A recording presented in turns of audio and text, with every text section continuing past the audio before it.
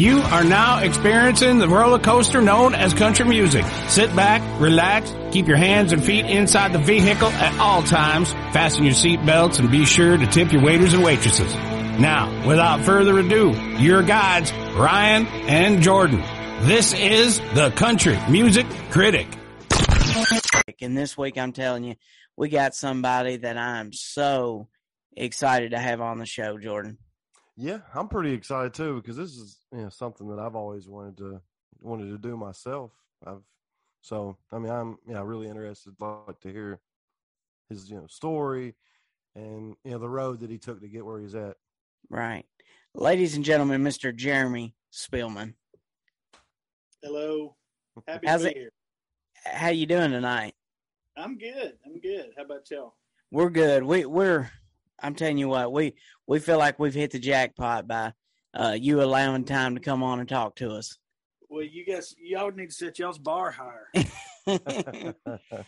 So I guess we'll just dive right in. So you're from the same area that we are in. I'm in Cave City. Jordan's in Glasgow right now. Mm-hmm. So I'm sure you know where those two places are. Oh, yeah. Good deal. So like in high school, being a songwriter, was that something that you always wanted to do? And if not, was there something else that you wanted to do? No, my parents were musical. They, sang in church, and they were in a little like Southern gospel quartet for a while. And I was always around music, but I always wrote. I wouldn't call them songs at the time. I'd call them poems, And then about the time I turned 17, I really kind of started, I'd say, trying to turn what I was doing into a song. And when I was about 18 or 19, I had a cousin. I had no idea somebody could make a living as a songwriter. I mean, in my head, whoever was singing the song, wrote it. And I had a cousin who was a couple of years older than me, said, there's guys in Nashville, and that's what they write songs. That's what they do. They get paid. And I was just dumb enough to think, well, that's what I'm going to do. And I really mean that. I was dumb enough to just think I was going to walk into Nashville and they were going to roll out the red carpet for me. But I didn't end up moving to Nashville till I was 24. Basically just out of fear, if you don't know the truth. Right. Half of me was really cocky and half of me was terrified. And when I moved here, I did all the cliche. Of course, I've been here since 96, so it's a different town now. But at the time, what you did was you went and played there was a place called Broken Spoke Saloon. Yeah. And there was a place called the Bluebird, which is still there, but it's different now. But I think it was Monday nights, you could put your name in a hat and get up and sing. And then there was Douglas Corner was a place I played a lot, and just anywhere where they'd let anybody off the street get up and play a song. And I started, meeting other songwriters. I met a guy, still one of my best friends to this day, Trent Willman. Trent had a record deal on Sony. He made a couple records on Sony. But he's a songwriter, had a few hits, and now he produces Cody Johnson. I don't know if y'all, Yes, Cody. Definitely. But, Trent and I were roommates forever and, writing songs for a living and dirt poor. And then he got a record deal, and basically, he was gone all the time, but I still got half the bills paid. So there you go. That's awesome. Till I got married. Yeah. Okay. So now, was there anybody, and of course, you don't have to answer any of the questions if you don't want to, that you don't like, but was there anybody from school that you ended up writing a song about, like a situation? I mean, that, yeah. I mean, I think, I don't know if I could say there was one specific situation that like a whole song was about, but the majority of my songs were I mean, most of country music is kind of themed around that period of life, right? Whether they're calling or not, with that running around, right, back roads and parties in the field and all that stuff. So, I mean, I drew from that and still do. 30 years later, I still do. As far as I would have to think really hard, if there's ever been like a specific, perfectly true song that I wrote about anybody during that time period. Definitely, ex-girlfriends that broke my heart or something. Right. Yeah. It's like Taylor Swift. I mean, she's made a living off of it. Yeah. Yeah. But okay, when you were in school, did you play any sports?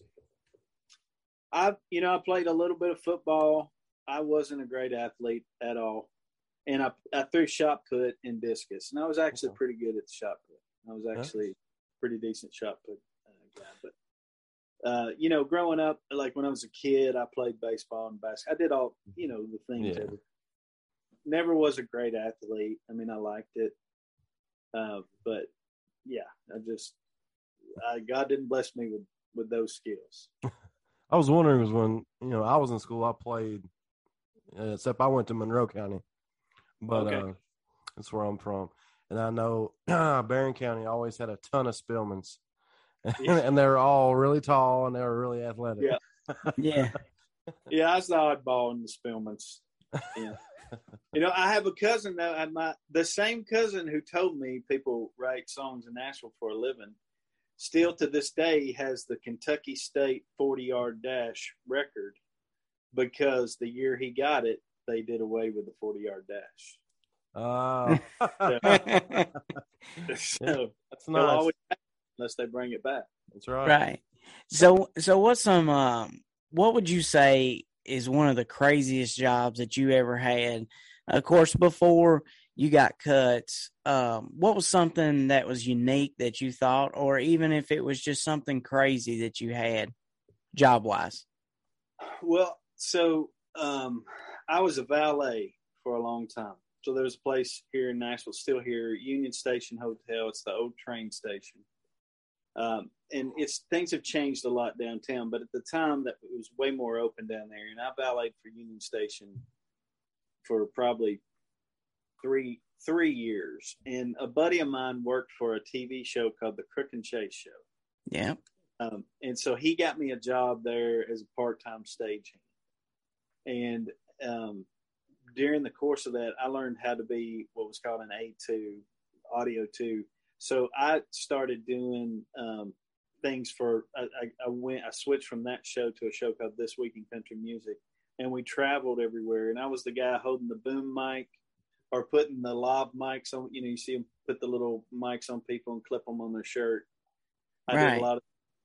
And then TNN, who owned all that stuff, went bankrupt, and I was still about a year and a half from signing the deal. So I started doing freelance audio work. So I did that kind of stuff, like holding a boom, or like we did a lot of live House of Blues shows, and I would be running cables from the front of house to the satellite truck, or, I did a lot of audio work. I did the ref mics for the Titans games for probably 2 years. I still did that after I signed a publishing deal for a while because it was so cool to be on the field during the Titans game. Yeah, that's awesome. And at that point, it was freelance, and it was good because I could work. They have to pay you a little more if you're freelance, so I could work a couple of days a week and write 5 days a week, as opposed to working 5 days a week and trying to write nights or weekends. So it was a blessing. It was a great transition into writing full time. That's awesome. So I will jump into the first song that I have, which is when I heard this song at this point in time, I had never heard anything close to this, and it instantly connected with me. And that's Sinners Like Me. And there's a line in there where it says, I know where I'm going to go. Me and Jesus got that part worked out. On the day I die, I know where I'm gonna go. Me and Jesus got that part worked out. Now, to write a song like that, how did that come about? So, probably one of the, if not the biggest blessing, one of the biggest blessings in my career was Eric was a guy who moved to town about the same time I did.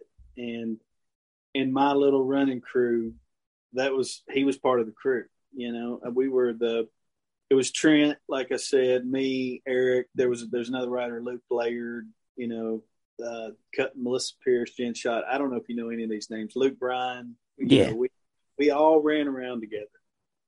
And, you know, Eric and I just we were great friends, but we had a writing thing that was pretty unique, and everybody kind of recognized that, you know, and his publisher and my publisher were like best buds, and we wrote tons of songs, you know, and we still, and thank God he's still, you know, when he makes a record, I still get to write for those records. And he's been very faithful to that. You know, if you look at the credits on those records, most of those guys on that first record are still on the last one he made. That's what I noticed. Yes, absolutely. You know, that's just because he's a loyal guy. You know, he doesn't have to do that. He can write with anybody he wants to. Yeah. But that song we wrote that song probably around the year, I'm guessing here, but like 2000, 2001. And he didn't have a record deal yet. We both had publishing deals. I remember we wrote that at my publishing house where, you know, the publishing company I wrote for. And we, you know, we did that 3/4 thing, and we had those la-di-das, and we played it for a couple, you know, people in the office.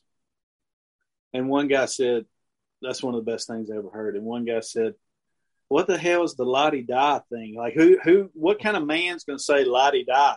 And we kind of like doubted a little bit. We were like, well, and then like, you know, a couple of days went by and we were like, no, that feels right. Like, I don't think that's weird. Like, to us, it just felt right, you know? Yeah.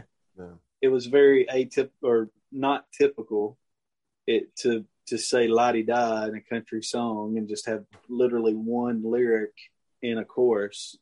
I think Snoop Dogg did it, but not in the country song. Yeah. Yeah. But yeah, we knew we had something special, and, you know, he obviously cut that on his first record, and you know, there was a title of the first record, but that's still one of my favorite songs I've written too. Absolutely. That's one of my greatest. It's in the top 5 for sure. Also, the second song is Another Try. That's one that, at that time when I heard that song, that was a true heartbreak song. I mean, that song right there is just amazing. And how did that song come about, if you don't mind us asking? Well, so I know that song, you're pulling out like some old yeah. Song. That song Stapleton and I wrote before either one of us ever had a publishing deal. Like, neither one of us had signed we both brought that song into our publishing deals. Now, I think it was 7 or 8 years after the fact when Josh and Trisha cut that song. But, yeah, I remember when we wrote that, you know, again, Stapleton was another guy, ran around, you know, in the same circles. And, you know, it was, I don't know why we wrote that sad song. I mean, I think we knew we had something really cool, and we cut a little demo of just Stapleton singing, because, I mean, obviously Stapleton sings something. Right. I was going to ask what that was like. Well, now it's his wife, but at the time his girlfriend Morgan got a record deal, and she cut that song first. And honestly, it's one of the most gorgeous things you've ever heard. Morgan sang it and Stapleton sang harmony, and it was just. Yeah. I've asked Stapleton. I don't see him very much at all. Every now and then I'll run into him, but I've asked him a couple times, like, why don't you recut that song? And he's like, dude, I don't want to sing that high anymore. Right. I was going to ask, have you ever had a song that you have written, stolen, or like a premise to a song that you're in the middle of writing? No, I mean, I've been pretty lucky about that. I haven't, I really, I mean, there's been some questionable stuff, but no, not flat out. And I've never been sued for stepping on somebody else's stuff. I mean, I think the hard part about that is, I do think some guys flat out steal stuff, but I think most of the time when you see those big court cases about song theft, I mean, you're talking about guys like me who write songs every day, 4 or 5 days a week, and it's really hard to try to have a handle on every song that's ever been recorded, and sometimes you're gonna step on it a little bit. And in the times where I think somebody's got close to maybe stepping on something of mine, I really think that's what happened. I don't think anybody flat out took something of mine, but I've heard something and I go, and I think, people hear something and it just kind of works its way in and it's in there. And does that make sense? Like, absolutely. Sure. I don't think many guys are out there just on purpose stealing stuff. Right. There's a few, but honestly, I think most writers are just trying to make a living. Yeah. Cool. Then my third song is A Man That Was Gonna Die Young. When I first heard that song, I automatically went to like my grandfather who had fought in the war, and then also my other grandfather who was just a hard worker. And to me, hearing that song, it's almost like they woke up when they're 40 and they're like, how in the hell am I still alive? Was that kind of the idea when you guys wrote that song?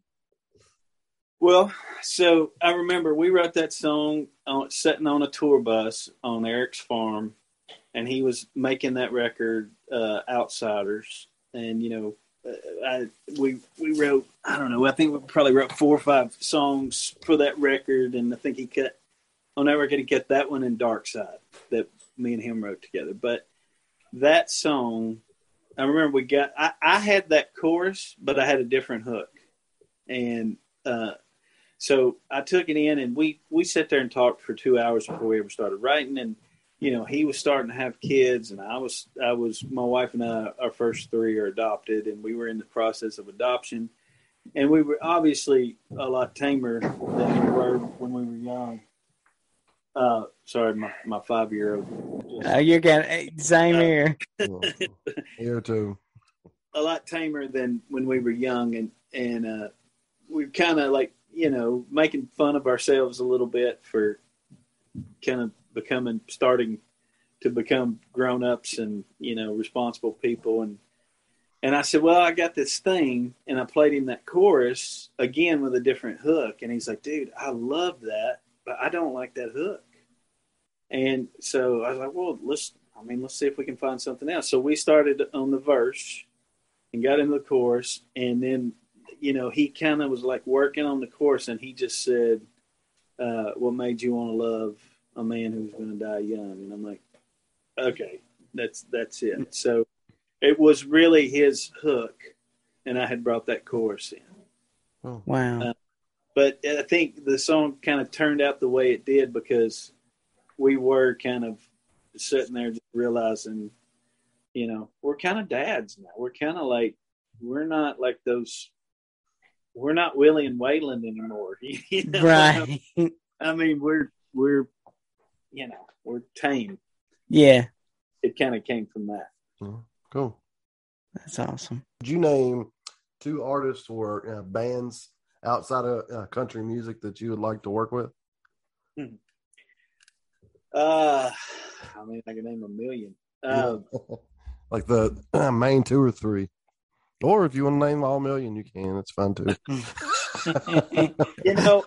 I was always a massive Don Henley fan, Eagles fan, but Don Henley specifically, and it's never going to happen, but I would love to work, that would be an amazing thing. Again, pipe dream, but Bill Withers. I just always loved Bill Withers, and my wife and I were in Ventura, California, a few years ago for work. My wife works in the music business too.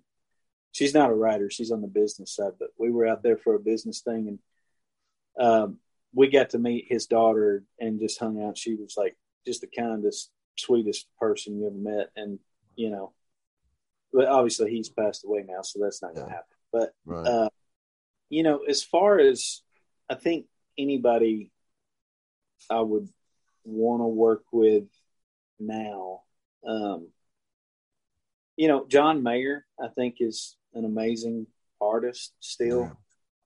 A lot of talent. Yeah, I mean, just all around, great writer, great player, great singer. I'm trying to think of.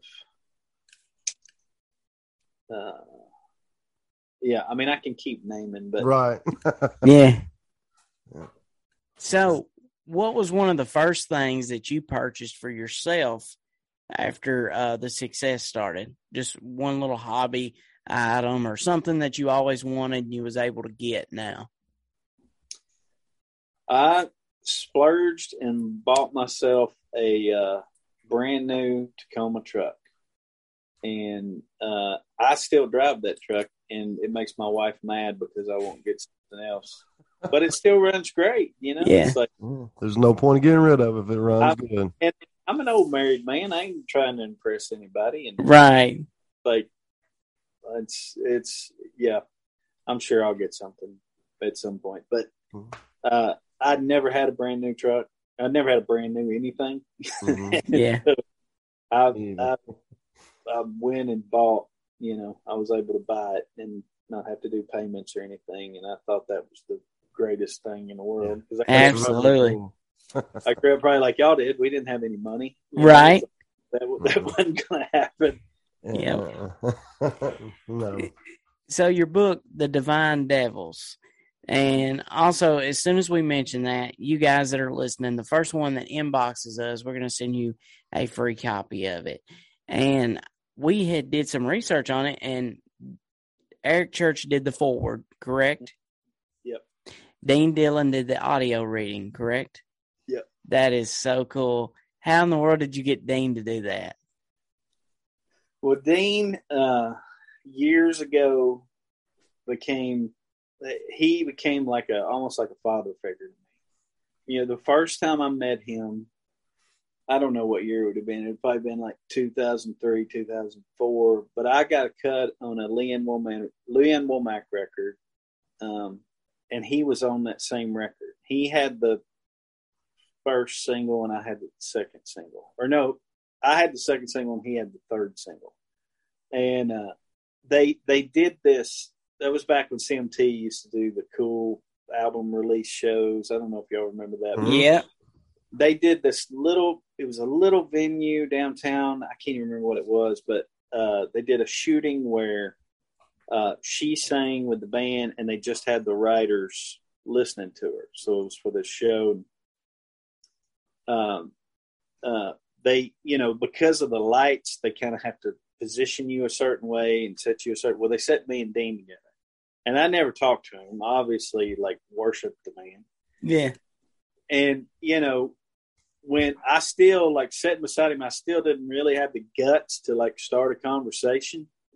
And she played his song, and I just like worked up the nerve, and I said, Dean, I know you probably don't know who I am, but like I'm a huge fan, and it is an honor to be on the same record with you. And he's like, well, thank you. He's pretty active. And then they played my song, and he says, that's the one you wrote? And I said, yes, sir. And he said, that's a good hook.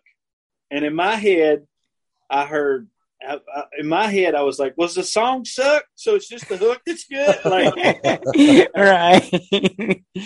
And then, fast forward a couple of years, we started writing a little bit. And then he would have me and my wife out to his ranch in Colorado, and we'd go stay out there with him and Susie. And we became good friends. And when I wrote the book, it's a Western. I had it edited, and I was talking to my editor about. I said, I want like an old cowboy to read this, and she's like, "Well, you can't do that because an audiobook they have to enunciate and be very Mm-hmm. And Dean's not that, but I just went against the grain, and I'm like, I called him and I said, "Man, it's a lot to ask. It's 100,000 words, but will you read this and see if you?" And he called me back like a week later. He's like, "I love it. I'll do it." Wow. And so I took a little rig out to his ranch in Colorado, and we holed up for 2 weeks, and he did his parts, and he was awesome. And I think it's absolutely perfect. And, Wow. he sounds like an old cowboy telling that. Yeah. It's really cool. I want to say I'm impressed. It's hard to write a song, but it's almost impossible to write a book. Yeah. And I've read some reviews, and everybody just raves. So, yeah, congratulations. Thank you. I know it's got to feel great. It was a lot of fun. It's a lot of fun to, in a song, you got 3 minutes to say what you need to. It's a lot of fun to have that much room to blab. Now, I seen that you also produced the soundtrack to it. Does that mean that possibly down the road somewhere that you would consider like a little mini TV series? Well, there's actually people working on that. There's nothing. Awesome. There's nothing, but there are talks going on about it. Cool. So Eric's manager, John Peets, who works at a company called Q Prime, is managing my book, and he's kind of going down those roads and trying to figure that out. But I just want to be clear. Right. Not saying who knows what's going to, you know what I mean? Right. So, and then we also seen that, was it this year or last year that you started your own publishing company, Brave Music, correct? Yeah, that was actually, let's see, gosh, it's not like it. That was, I got to do some math in my head. That would have been like 2011. Oh, okay. Gotcha. And yeah, I left Universal. I was at Universal Publishing for 10 years, and a guy named Pat Hignan, who I'm still really close with, was the president there. I was very close to Pat, and kind of when Pat left, I decided I didn't want to be there anymore. And so I did my own thing for 3 years, and I did not like being a publisher at all. I like to be a writer. Gotcha. And it was a great experience. I think it was good for me to kind of see the other side of the desk a little bit. But I'm better at creative. I'm not really good at making financial and business decisions. I don't like big that. difference. Right. So if somebody was to be moving to Nashville, what is something that you would tell them to do within the first week being in town? The town's changed a lot since when I moved here. But I still think it's valuable I think it's a very valuable thing to get out to these, smaller writers' nights. I think there's a place called the Listening Room where a lot of those young cats hang out, and there's some other places that I'm sure I don't even know about now. But I see these. Especially now, I feel like there's a really good crop, for lack of a better word, of young writers and artists coming up, and it's kind of beautiful to me. I see these guys like writing songs with their buddies, and it's kind of like, I think that's the way it's supposed to happen, and I'm sort of the old fart, and I get to work with them some, and I still get to be in the business, and thank God for that. But like, I tell them, probably to my own demise, I'm like, look, you're going to write your best songs with these dudes you're coming up with, starving with, scraping your money together, go get, bologna or whatever, because you can't afford food.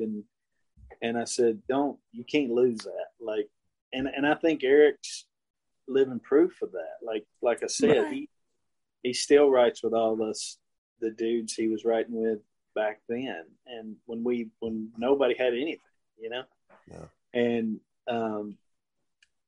I love that about this town. I love watching the new generations come up, and so I'm straying from your question, but I think I would tell them to go to those places where those dudes that have moved in town in the last year, and listen to those people, and you see some guy or girl, you hear them write a song, you hear them play a song that you love. Hey, say, hey, could we get together and write, or we get together and play each other's songs and see maybe if we could work, if we would work together. And I think some great relationships, great lifelong relationships are built that way. And I think some great songs are written that way. Yeah. Okay. That is awesome. I wouldn't tell people to come to town and start knocking on doors. Right. Just make a relationship. Yeah. I 99.9% of people that move to town are not ready to have a publishing deal. I wasn't. It took me 5 years to really start to get a publishing deal and start getting major label cuts, and I think that's a pretty feasible timeline. Some people it happens quicker, some people it takes longer, but I think 5 years. I think it's dangerous to walk into town. And I almost did it. Walk into town and think they're supposed to roll the red carpet out because you had the balls to, move to Nashville. Nobody really cares. They care. Right. There's a lot of people move to Nashville every day. Yeah. Yeah. And then a lot of them move out a week or a month later. Yeah. So that's. Some people can't take it. Yeah. I have one question that I always ask in every interview. So I want you to imagine you're on an empty highway. There's no cars, no people, and you're walking. You're in the middle of the road, just walking. You don't see anything around you. You look to the right, you see a field. It's an empty field except for two figures. You see the devil and you see God. And you have to sing one song to save your soul. It doesn't have to be a religious song. It doesn't have to be, it just gotta, it has to be a song that you'll sing with every ounce of emotion that you have. What song are you singing?